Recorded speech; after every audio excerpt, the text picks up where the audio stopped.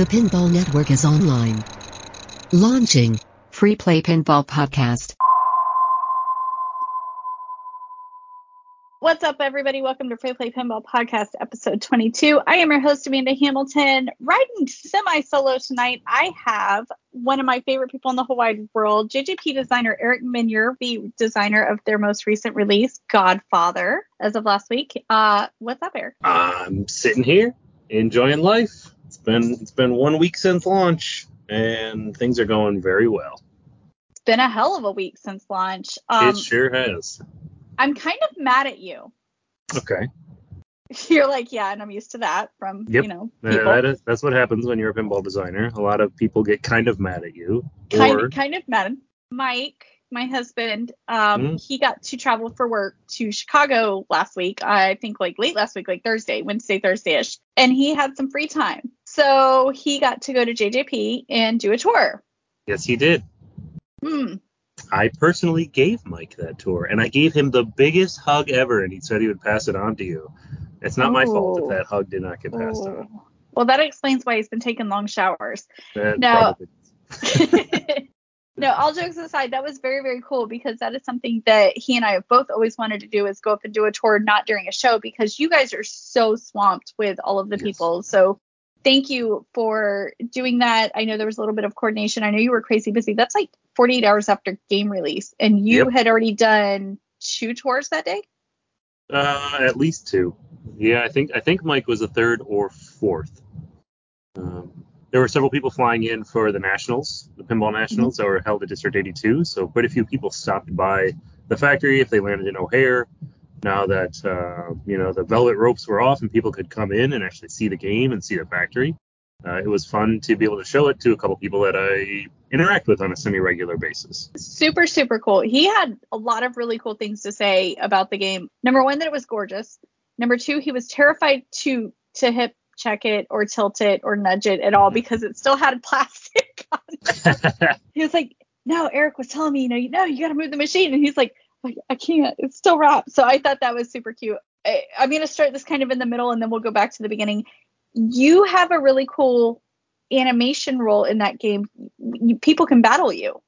That's correct. So we came up with this concept of 10 different bad guys in the game, and during most of development we called them bad guys, and then eventually we wound up changing the names to Capo Regime, which is how you would call someone a lieutenant in the mob or the Mafia. So the capos, we wanted to come up with these characters, and we gave them all personalities, and we gave them all careers or their legitimate jobs that they would be doing. And we needed some faces for these characters. And like, well, how about we start with me? I'll be one of the faces. Yeah, that I you have a beat face. Up. Can we use mine? And then chose a couple other friends that we work with at JJP and a couple of friends that we work with outside of JJP to be the 10 Capo Regimes. There was concern that out of the gate, people would not want to see animated characters getting punched in the face, getting black eyes and falling down and things like that. So by default, the Capo Regimes, as you're beating them up, what you're seeing on the screen is an FBI wanted rap sheet. It shows the character and their profession. It's a static image. If you go into the settings, you can change it to be an animated fighter. And then you're seeing, get hit from the left, get hit from the right. Their faces all groggy. They're talking smack. Eventually, and they fall down after you've hit them enough. So myself and my good friend Mark Tremonti are the Corleone Capo Regimes. Nice. I've heard of that guy before. We've got 8 other friends and coworkers that are filling out the rest of the ranks of the other families. That animation was done by the incredibly, insanely, ridiculously talented Jean-Paul DeWint.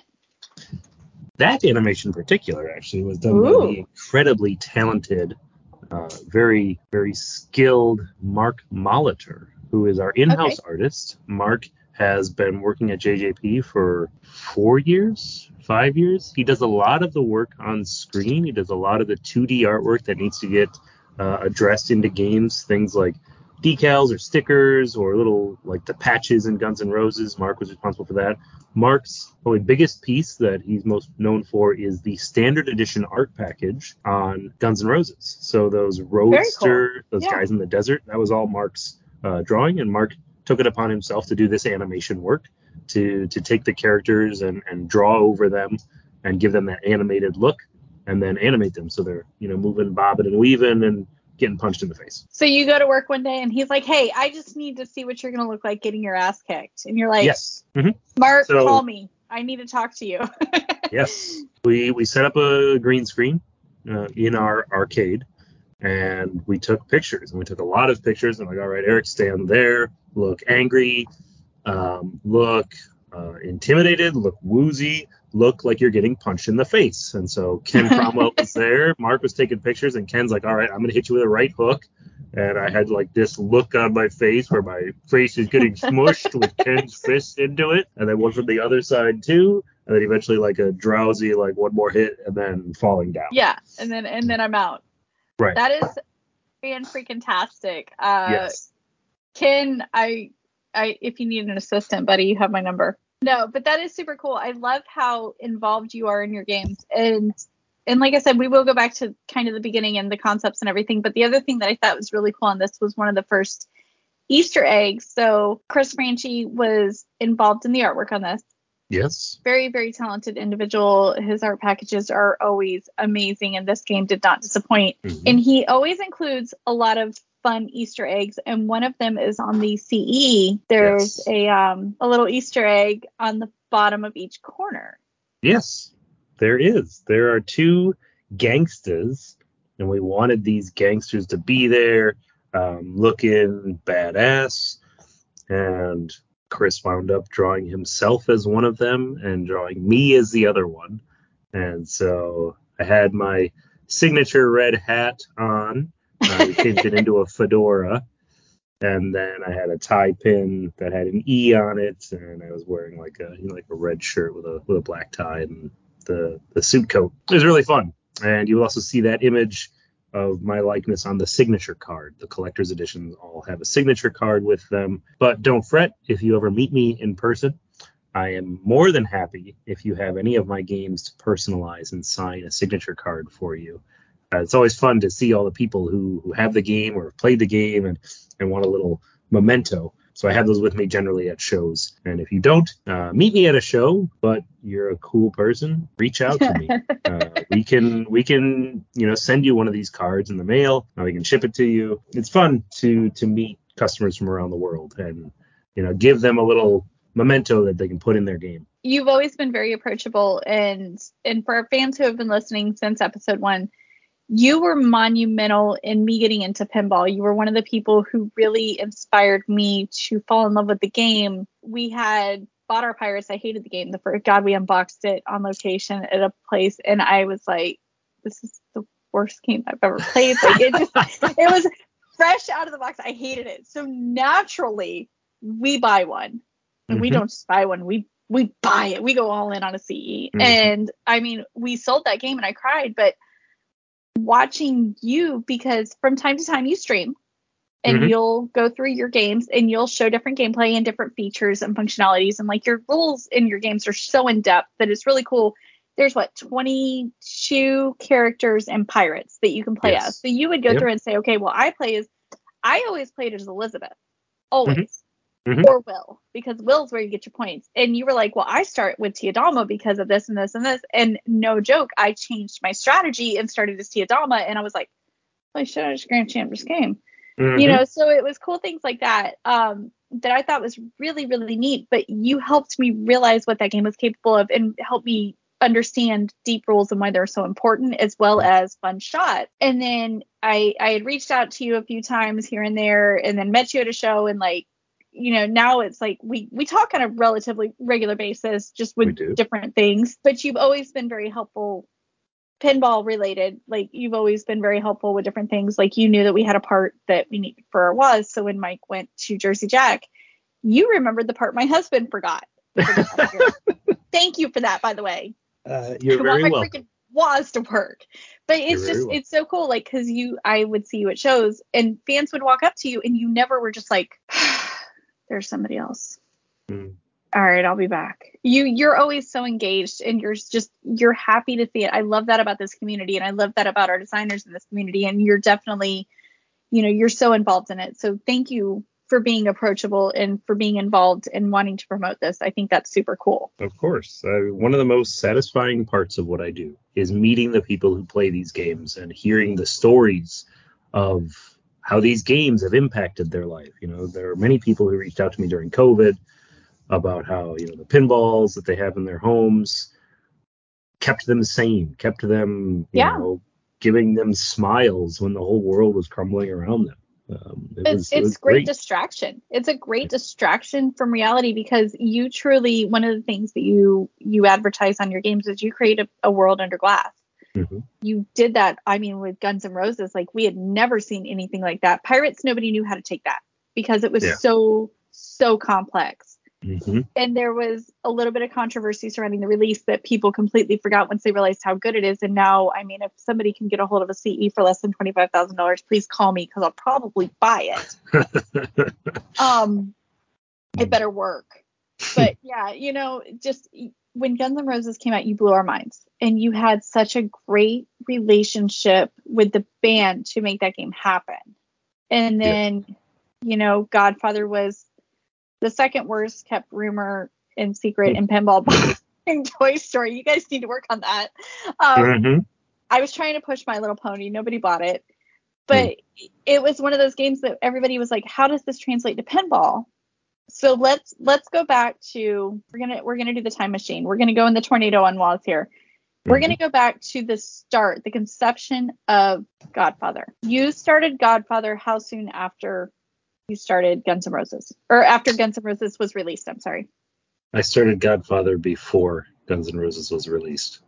So when did you shoot your first whitewood? Like Guns N' Roses? Shot the first whitewood about a month after GNR was on the line, November of 2020. All right, so 2 years ago plus, you're shooting a whitewood.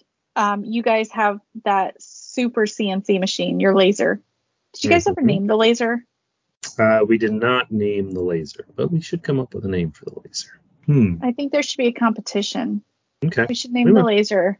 We could make that happen. That could be a good event for Ken to host. So we had Peter Dorn on over the summer, and he was telling us about the laser and how cool it was and how much it improved productivity for you guys, because you guys can cut your own whitewoods, you can modify things in the matter of hours versus days, or minutes versus hours versus, which blew my mind. So the capability of our machine shop has improved over the years that I've been at Jersey Jack. When I was doing Pirates of the Caribbean, we had what's called a shop bot, which is a CNC wood routing machine. So I can cut play fields on that without any issue. I can do the shooter grooves, and I can do all the holes and the cut throughs and all the different spotting holes and everything that a game designer could possibly need for a whitewood. Then we had our metal shop, and our metal shop had more basic tools, not basic, but not the most state-of-the-art. So in the creation of Pirates, I hand fabricated every part we had using a bandsaw, using a lathe, using a mill, and a hole punch to create the different ball guides, flat rails, shafts, magnet cores, anything I needed to make, I was able to fabricate it there. Over the course of development time, we invested in a laser, and this laser can cut 1/4-inch thick steel plate.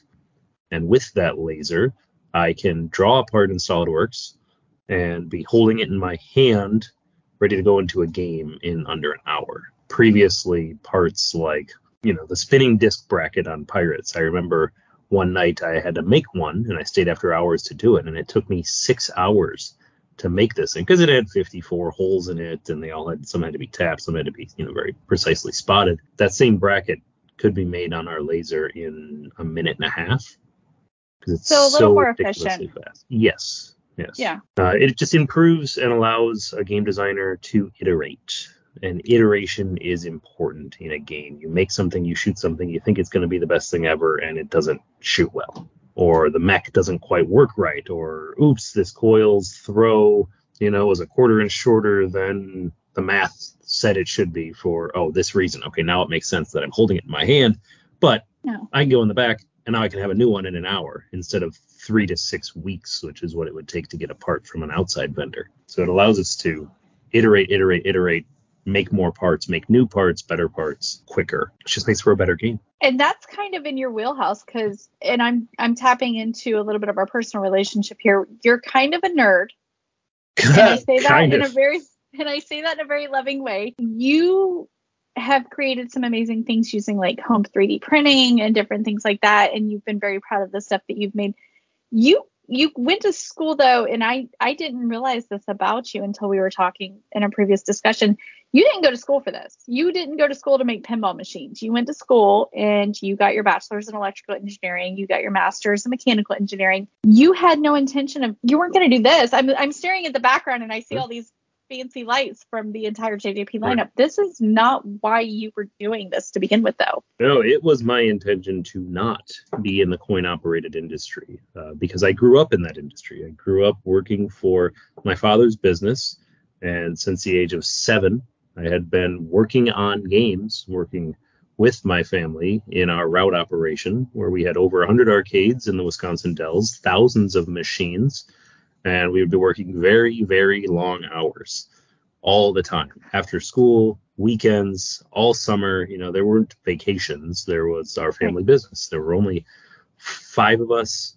Sometimes there were 6 when we had a cousin that lived with us. These games didn't take care of themselves. So I had to learn how to fix all of these games. And by the time I turned 18 and I was ready to go off to college, my father, said, you don't have to go to college. You can work in this company forever, and then it'll be very good for you. And it would have. And that's the path that my brother chose. And he now runs Kingpin Games, owns Kingpin Games. My father is still very much involved. I was going to say, for those who do not know Chris at Kingpin, go harass him. He is great. I absolutely adore Chris. Yes. So the family business is still around and thriving. But I chose a different path. I chose to go out of coin-op and go into electronics, and my master's degree focused on robotics. I was looking to get into the medical field to design prosthesis, and I did a master's thesis on a very intricate form of welding. Super, super nerdy stuff. And then I met Jack at the Midwest Gaming Classic in 2011 when he was launching Jersey Jack Pinball with the Wizard of Oz. And myself and my father and my brother were sitting there in the front row, and we all have a similar build. So we were sitting there with our arms crossed in the front row, watching this salesman who was looking to build this company. And my father's company at the time, Kingpin Games, signed on to be a distributor. And we bought games from Jack. Jack is a very good salesman. And he said he was looking for people to bring pinball back. And, I talked to my dad and my brother after, and I'm like, you know what? This whole master's degree thing and engineering school, it's for the birds, man. I'm ready to do something else. And I think I could make a mark here in pinball. Medical prosthesis. I don't need to help people. I'm going to make games instead. I'm going to make games and really help people. So I went to the room and I printed off my resume and I handed it to Jack. And he looked it over and he's like, you are very overqualified for the positions we have at Jersey Jack, but we'd love to have you on board, knowing that you're Norb's son and you grew up in this industry and you have a passion for arcade games. You would do well at Jersey Jack. And that was about 11 years ago this month. So you are one of the most tenured people at JJP. That is true. There is one person in the engineering office and in the Chicago area who has been at Jersey Jack longer than me, and that is our head of software. That is Keith Johnson. Outside I've of heard that name. Jack and Jen, and one tech who works in our customer service department who worked on our assembly line, managing our assembly line. His name is Ken Holland. Those people have been at Jersey Jack Pinball longer than me. But in Chicago, I am one of the most tenured. And it's been quite a ride, seeing it grow from a Chicago office of 4 people to over 100 people that work at JJP now in our Chicagoland factory. So I think that that's really cool, too, because I didn't realize this about you. I guess just ignorance and, time goes by. So you have only actually designed 3 games. Godfather was number 3. You've done Pirates, you've done GNR, you've done Godfather, but you were involved in the electronics on Aladdin, Hobbit, Wizard of Oz. So you've been involved in everything essentially but Toy Story and Wonka. Technically, I was involved with both of those. My name was in the credits on Wonka as the factotum, and the vocabulary word for the day, factotum, is person who solves problems. So when I have a problem with my Wonka, I know whose name to cuss. Perfect. Yes. Because I've been screaming Joe Cat's name when I play that game. So it gives me something new to yell. And as far as Toy Story, I would play the rules. I would discuss the rules. I would sit in Joe's office as he was developing things and shoot them with him. And it's very good to have another talented player play a game as you're developing something. So like I'd be able to play Joe's rules and he'd be able to look at the screen and be like, oh, there's something that needs to tweak here. Or, I think it might be more fun watching the way you play if we did X, Y, and Z, slightly different than the way he plays and very different than the way, Peter Dorn plays. Being able to provide that feedback. So I was talented players, huh? Yes. You know I'm going to go here. I set you up for this one, didn't I? You did, and I'm going to go ahead and just going to take it and run with it. Expo. I was very excited. Again, you guys are approachable. You guys are so approachable, and I love that. We threw some dollars on the glass on Pirates. Yes. And I framed my dollars from you and Joe Katz. Thank you guys for that donation. Ladies and gentlemen, do not play Joe Katz and Wonka. Don't do it. don't do it. It's embarrassing. Oh, it's embarrassing. I thought losing to Keith Elwin was bad. Don't do it.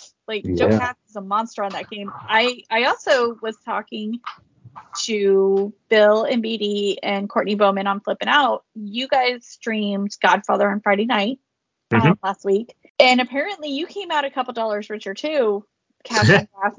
They were saying that you were kicking butt on this. Obviously your game. Obviously you know the rules and you've been flipping this game now for 2 years. But it was something that they were like watching him play. He was like a kid. You were happy playing it. Yeah. So going back into that time machine, you get this license. I'm coming up to you, Eric. I have Godfather.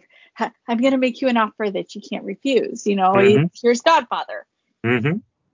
It's not a theme that necessarily translates into pinball. When we think pinball, we think rock concert. We think high energy action, lots of memorable scenes if it's movie based.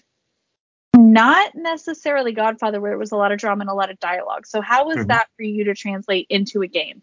Well, there is a lot of action that happens in the theme, right? The idea of the Mafia, Cosa Nostra, the mob, whatever name you apply to them. There's a lot of excitement and energy and tension that happens. The Godfather did focus on drama, did do a lot of dialogue, did do a lot of discussion, but there were some iconic scenes. There were some high action moments and that people remember. The toll booth scene with Sonny and Apollona's car exploding and the shootout scene in Louis' Italian restaurant. Taking these iconic moments, the baptism is one of the most iconic scenes ever recorded in cinematic history.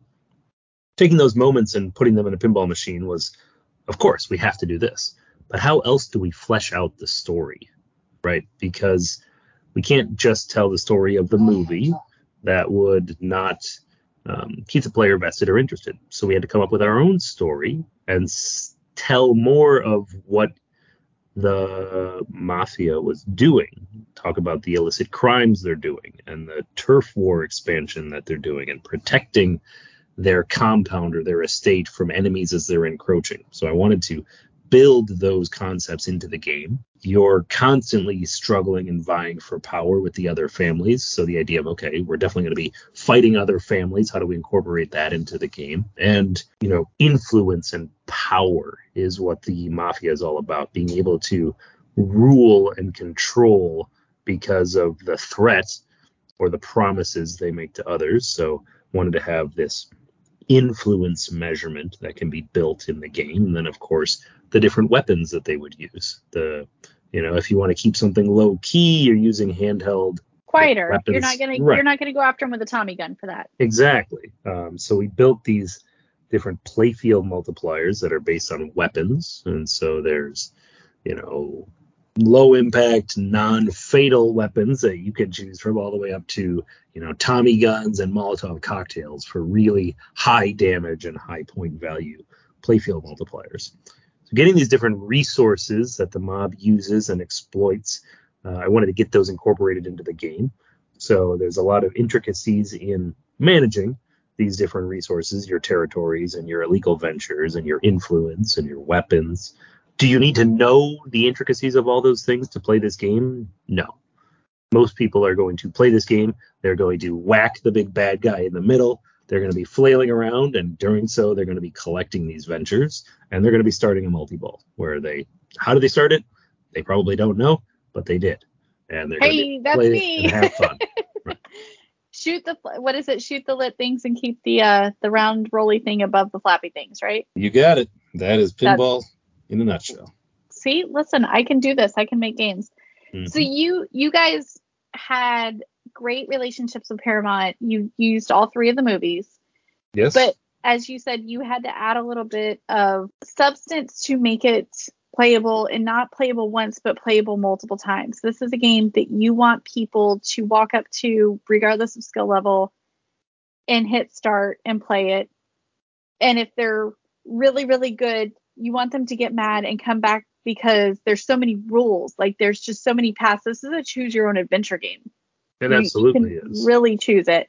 Or if you're like me and you're like, I kind of get the basics, but listen, I have to remember to get milk tomorrow morning at the grocery store, so I'm not going to remember all of the rules of all of the families. So I need to know, broader level. How did you guys add that substance to the game?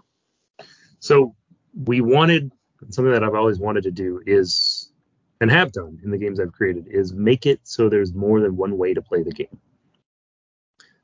I hate playing in a tournament where every single person is going to play the game the exact same way. To me, that's boring. It's boring game design. What I wanted to do is, one, make it so there's multiple ways to play the game, but two, force people to learn how to play the game in different ways, because you can't choose the same family as another player.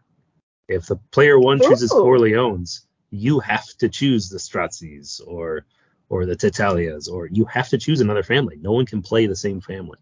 So there's, normally when you're playing in a tournament, you want to go last. That is just the sweet spot where you know exactly what you can do. You can maybe ball steal. You can, the table is kind of set for you.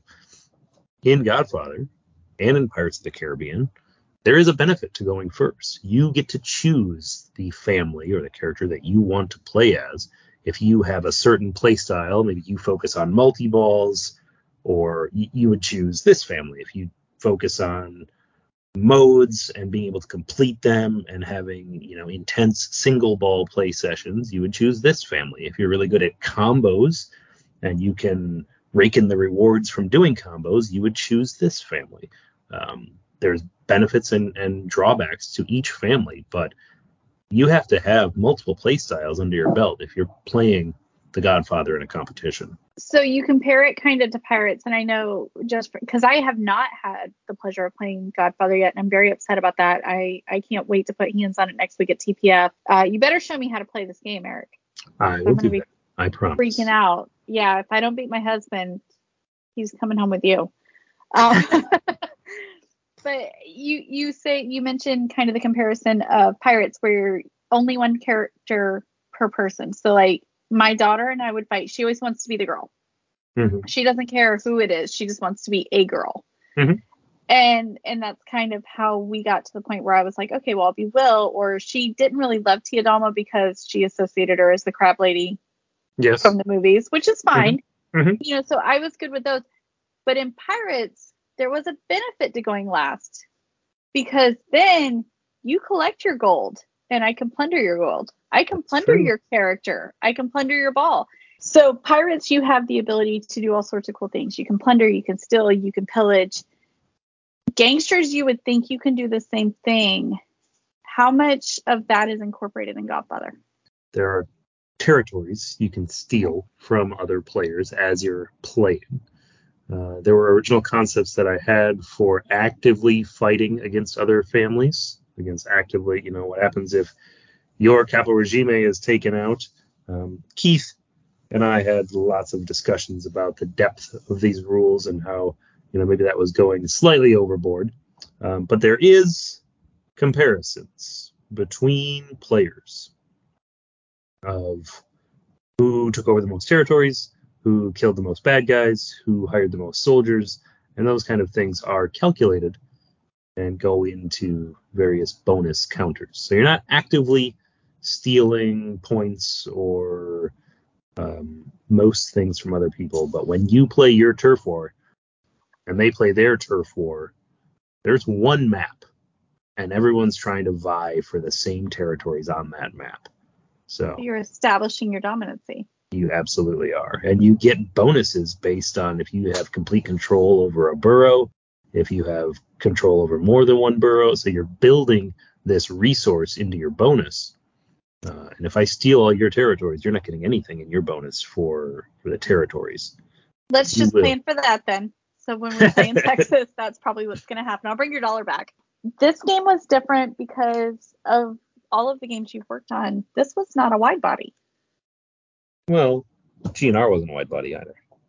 Well, it wasn't, but this game seems to be packed a little bit more. How many pieces are in GNR? Total parts. There are 2,807 pieces. Okay, so 2,807 pieces in GNR. Do you remember how many off the top of your head in Pirates?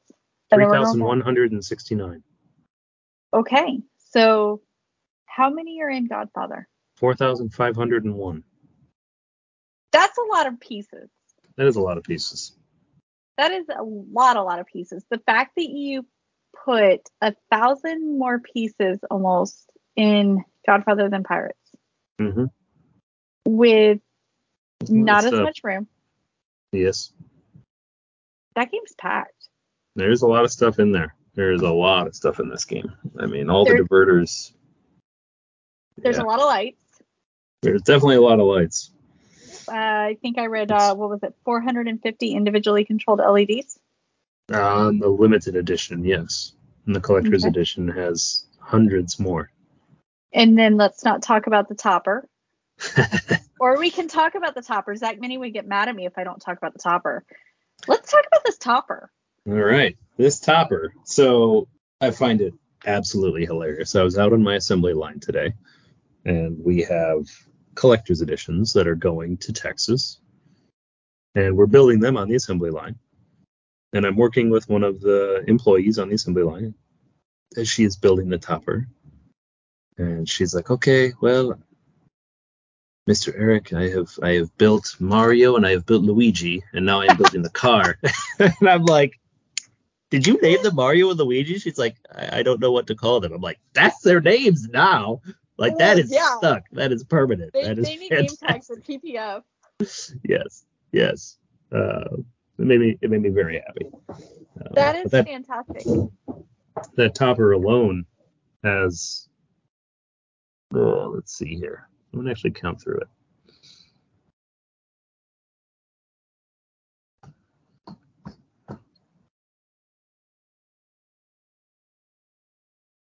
So each bad guy is made up of 7 individually sculpted parts. Okay. So 14 parts because we have 2 bad guys. Right. And then plus the 2 motors and the 2 brackets and all the screws that hold them together. Mm-hmm. So each bad guy is a minimum of 20 parts, probably closer to 24. Okay. The car itself has 2 brackets, 2 lights, and about 14 screws that hold that all together. There's an LED strip that has 30 individually controllable RGB LEDs. There's lights in the bad guys, right underneath the bad guys, look like muzzle flash. Then there's 1, 2, 3 pieces of acrylic that are printed that have light strips underneath them that are all controllable. And there's a laser cut piece of sheet metal that's powder coated black that has the city skyline against the red backdrop. And then the floor that's underneath the car is a piece of printed plastic as well. So probably 100 plus pieces in just the topper. Just the topper. And the topper is exclusive to the CEs. That is correct. Okay. 1,000 CEs, 5,000 LEs. Yep. And then you're done. With the increase in parts, I thought this was really cool. And you guys feel free to email me, pinball or freeplaypinballpodcast@gmail.com. # I don't really care what your opinion is. You guys added a lot of parts to a game and didn't change the price, going from Toy Story to this. I know that was a huge thing when you guys went to a 2-level run versus 3. Obviously things are hard to get right now in general. Like, you can't buy groceries for the price you used to be able to pay.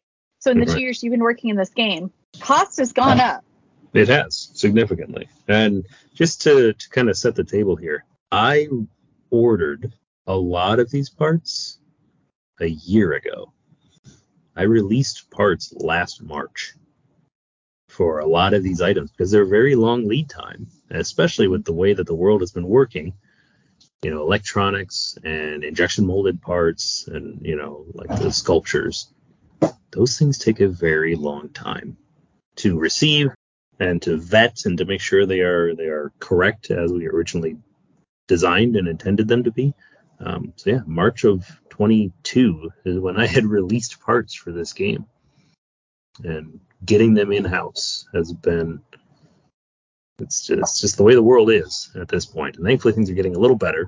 We're getting better lead times, but we were talking, 26, 28 weeks for parts to arrive, when normally those things are, back in the good old days, they were like 6 weeks to get these parts in.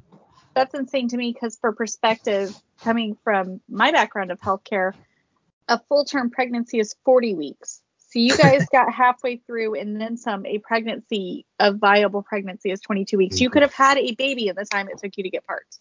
I wouldn't have suggested, but you could have. That blows my mind. I applaud you guys for, and this was something Peter had brought up too, that you guys do things, obviously there's a business. You guys don't work for free. So thank you for honoring the pricing, regardless of the BOM, because obviously each piece costs more money. But let's talk about the talent behind it. This was something that I was very excited about, because you were very excited that you were releasing a new game. Yes. And I think you're very excited about your next game too, that nobody knows about, and I don't care about, because I'm still excited about this one. I want to play this one. And you're excited about your last game and everything like that. But one of the things you told me was you're excited about the sound on this game, the music. Yes. You were involved in bands. You were a performer. You dabbled in singing. And that was something you got to kind of revisit. I was able to work with some extremely talented musicians, Slash being one of them.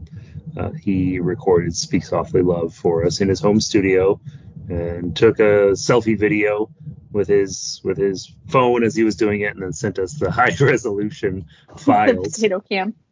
The high resolution audio files. And then working with Mark Tremonti, who has just awesome talent when it comes to guitar, but he's multifaceted.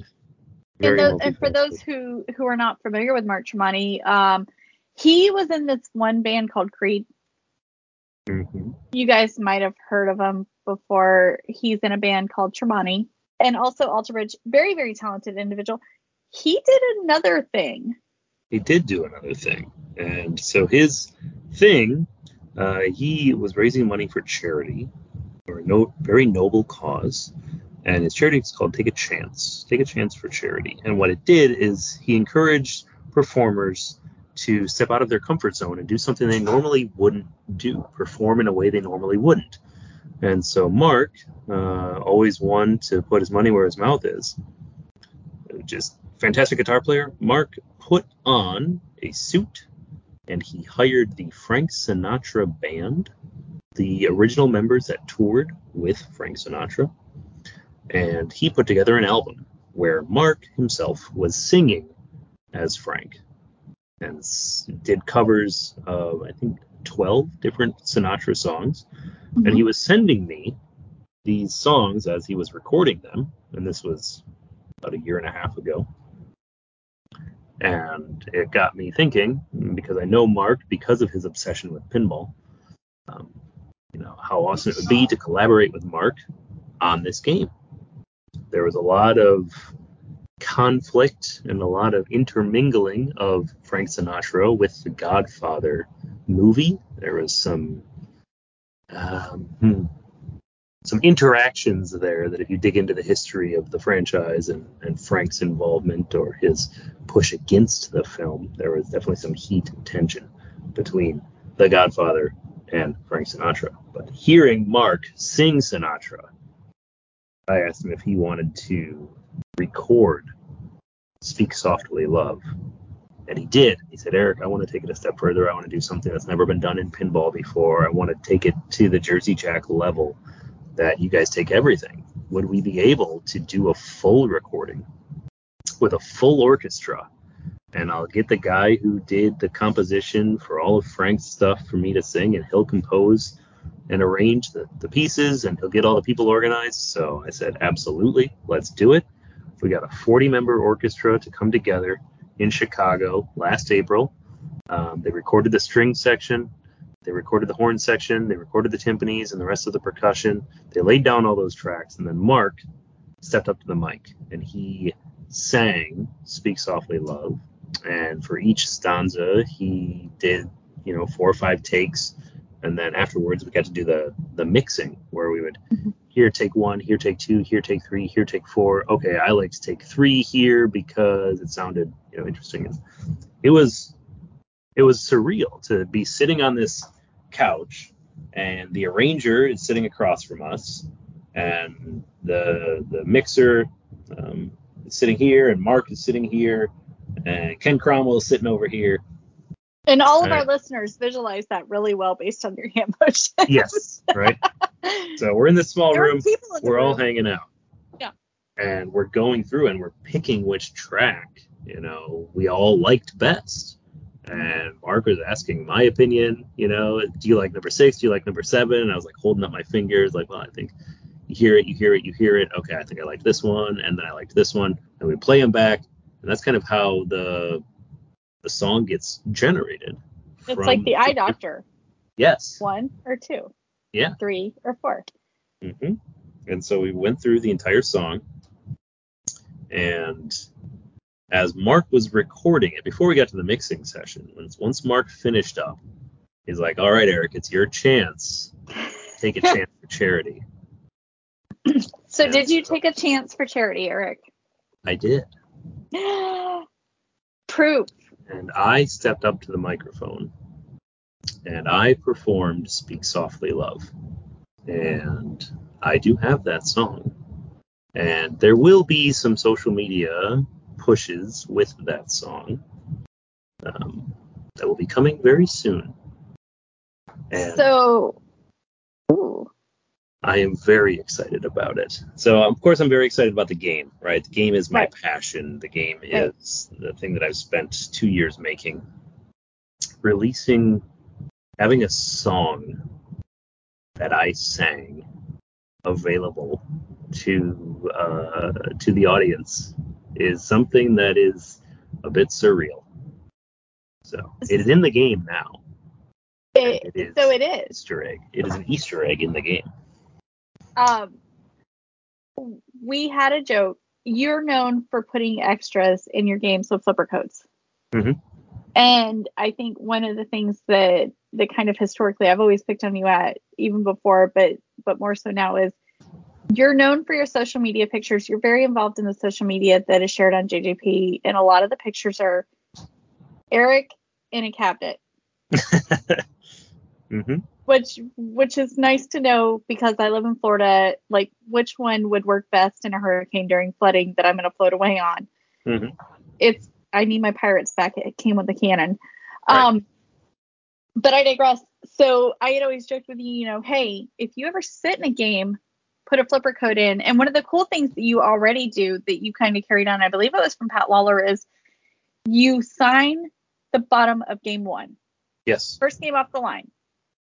Mm-hmm. So we need these flipper codes because you always have such cool stuff added to it. I know you showed us some stuff during the Expo tailgate party the year before last or last year. I don't remember which because they kind of both were a blur with GNR. It's such a cool thing. But this is big. Like, this is you performing because you're not necessarily known for singing on your games. Like, that's not a thing yet. Yeah. Correct. Yet. Yes. Uh-huh. I also think it's kind of cool for those who don't know this. Mark Tremonti is not new to Jersey Jack Pinball. No. He did the attraction mode, correct? He did. Yeah, on that game sitting behind you, you can hear Mark Tremonti playing guitar. That one right there that everybody can see. No, on Wizard of Oz on the attract mode. Right. He did the guitar. Mark has been friends with Jack for over 20 years. They, got linked up back when Jack was running pinballsales.com and Mark was in Creed, and Mark was performing somewhere, Madison Square Garden or something, and he met up with Jack, and Jack sold him some games, and they've been great friends ever since, and they've been friends the whole time. And when Jack asked Mark, hey, I need some track mode music for my game, some good guitar, Mark sent it over. Glad to be a part of it, whatever you guys need. And so, yeah, you can hear that if you turn on any JJP game, and there's a setting called attract mode music.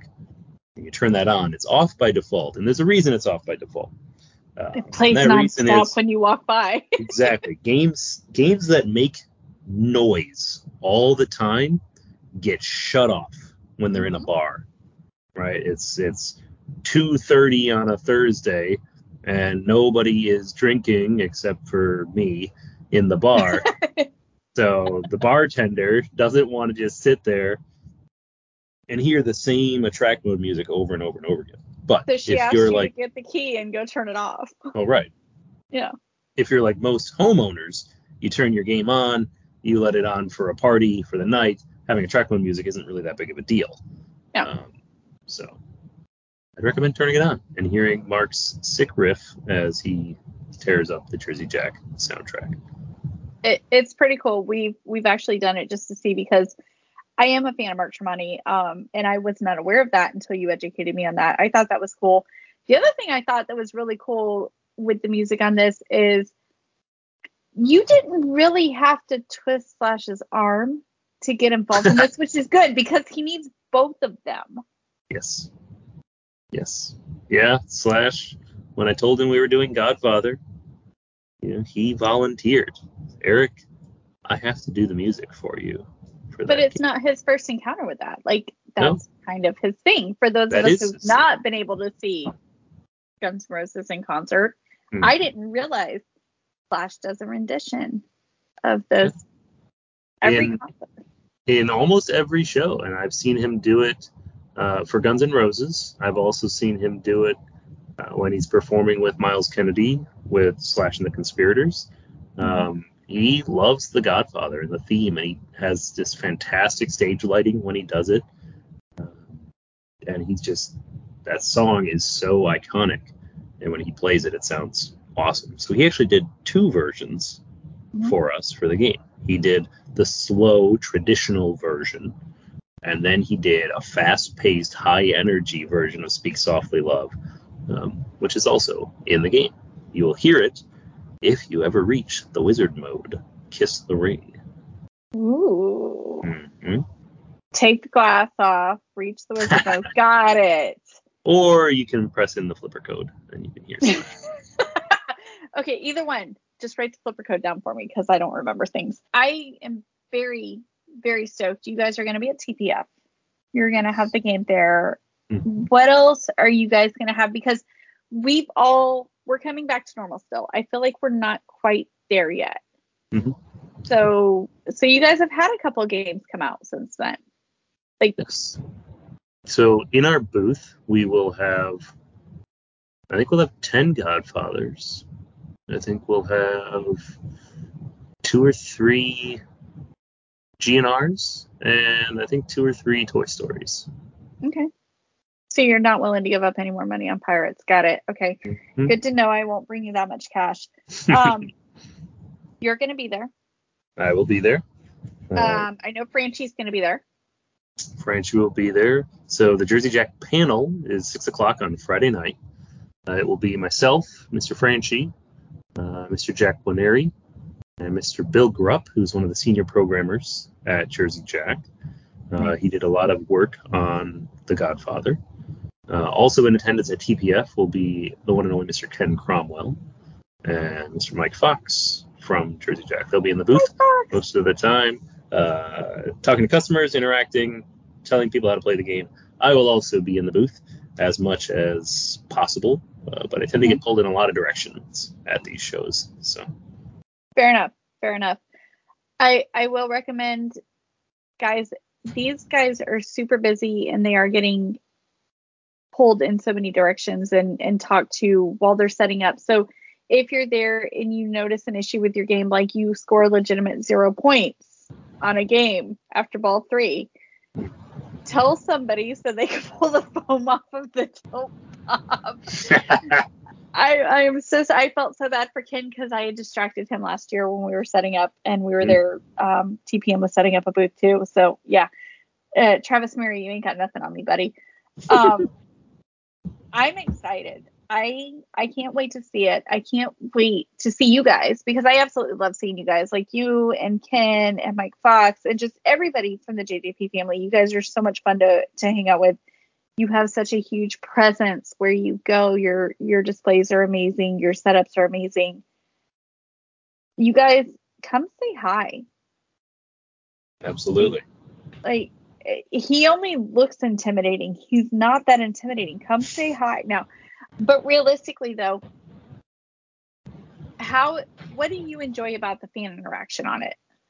Like, do you enjoy when people come up and say hi? Do you enjoy when they say, hey, let's play around? Do you enjoy when they come up and say, well, I don't really like this or not? You know, like what does it for you, Eric? I love all fan interactions. This is not, how do I say this? Eloquently, preferably. I will try to say it eloquently. Am I the best pinball player in the world? No, I am not. Right? I'm pretty good. You're okay. I can hold my own against most. But, yourself included, if you ever beat me on my own game, that's a memory that you will have, right? So I get beat at my own game all the time. I saw Carl play this game like 3 days after launch. He's doing things that I can't do on my own game. Wait. He's No, such a talented Carl player. D'Angelo? Yes. No, he's on a different level, dude. He is, so you and I are on like level 3 of life, and he's on like level 15. He is a machine. Yes. Oh my gosh, he's awesome. But no, you're right, because it is, watching those guys play is a different world. Right. So when I play against people and they beat me, it's like, it's no skin off my back, you know. I'm glad that we got to play a game together. You got to enjoy it. You got to have it. And now you have a memory.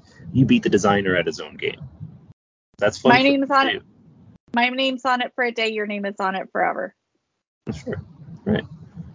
I also, some of the most impactful memories I've had is when people are, I got this Guns N' Roses game, and my 16-year-old son and I aren't super close, right? He's got his own things going on.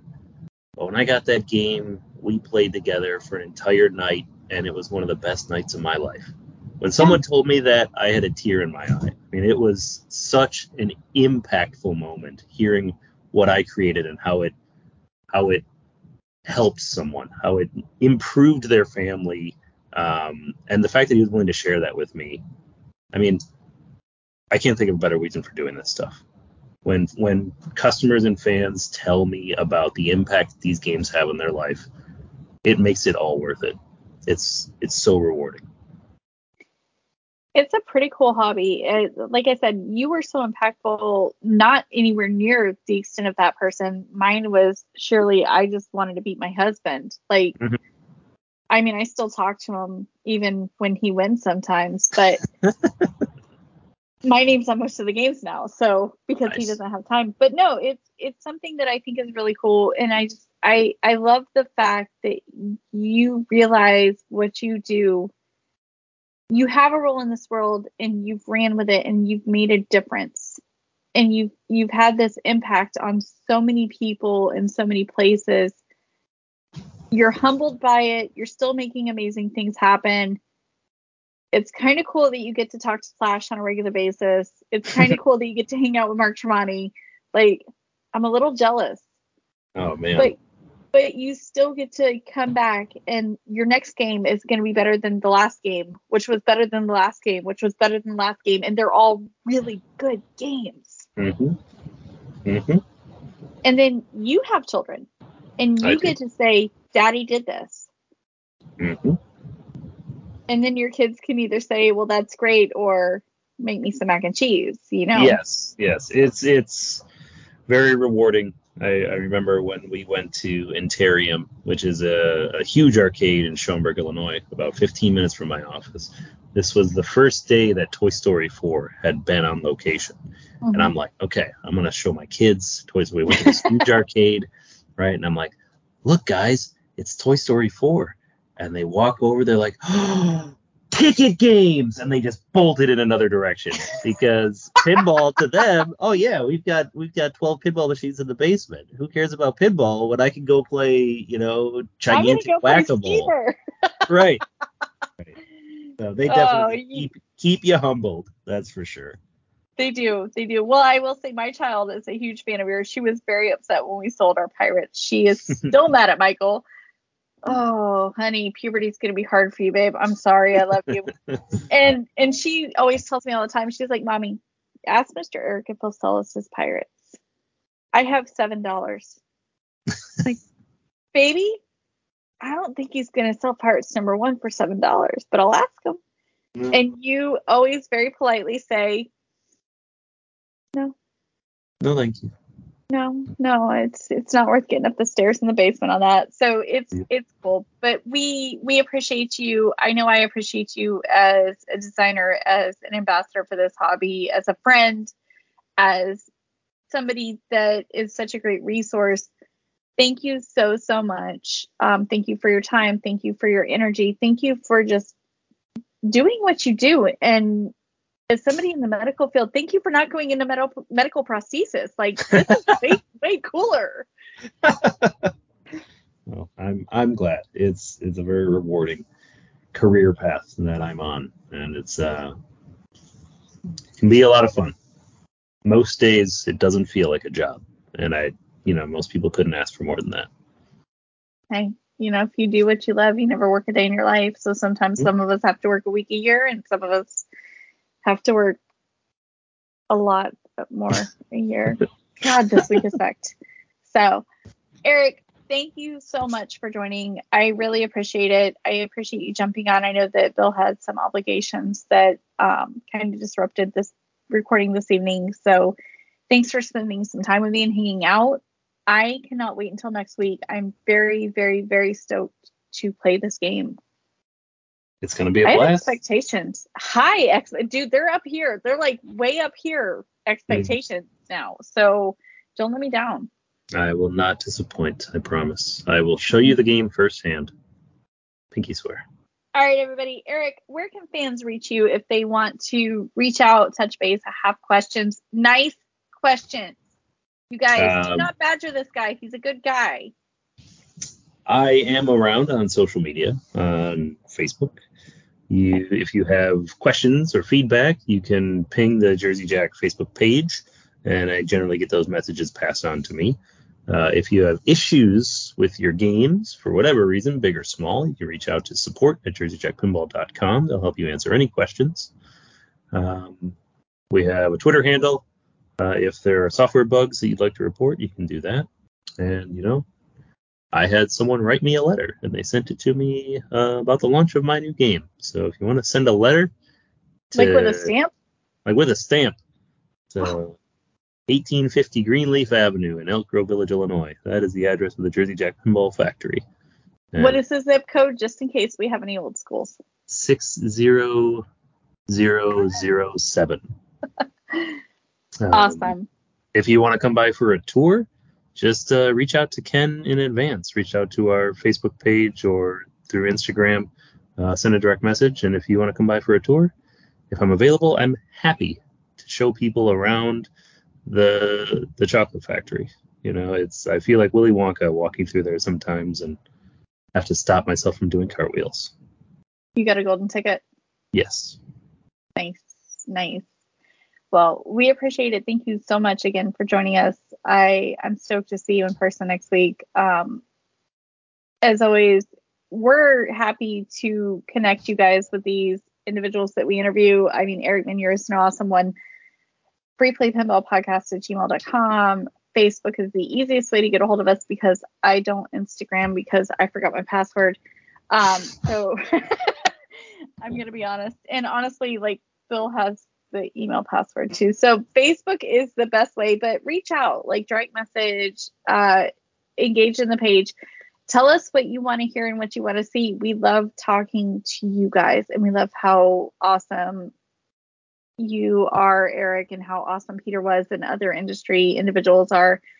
I need to get Jean-Paul on here. Absolutely. He is fantastic. For you guys who are not familiar, Jean-Paul Dewen, he does a lot of the animation for JJP. Fantastic individual. Go back, check out the Expo Tailgate show from last year. It's fantastic. But yeah, thank you. I appreciate you. Welcome. Everybody have an amazing night, and we'll check you out on the next show.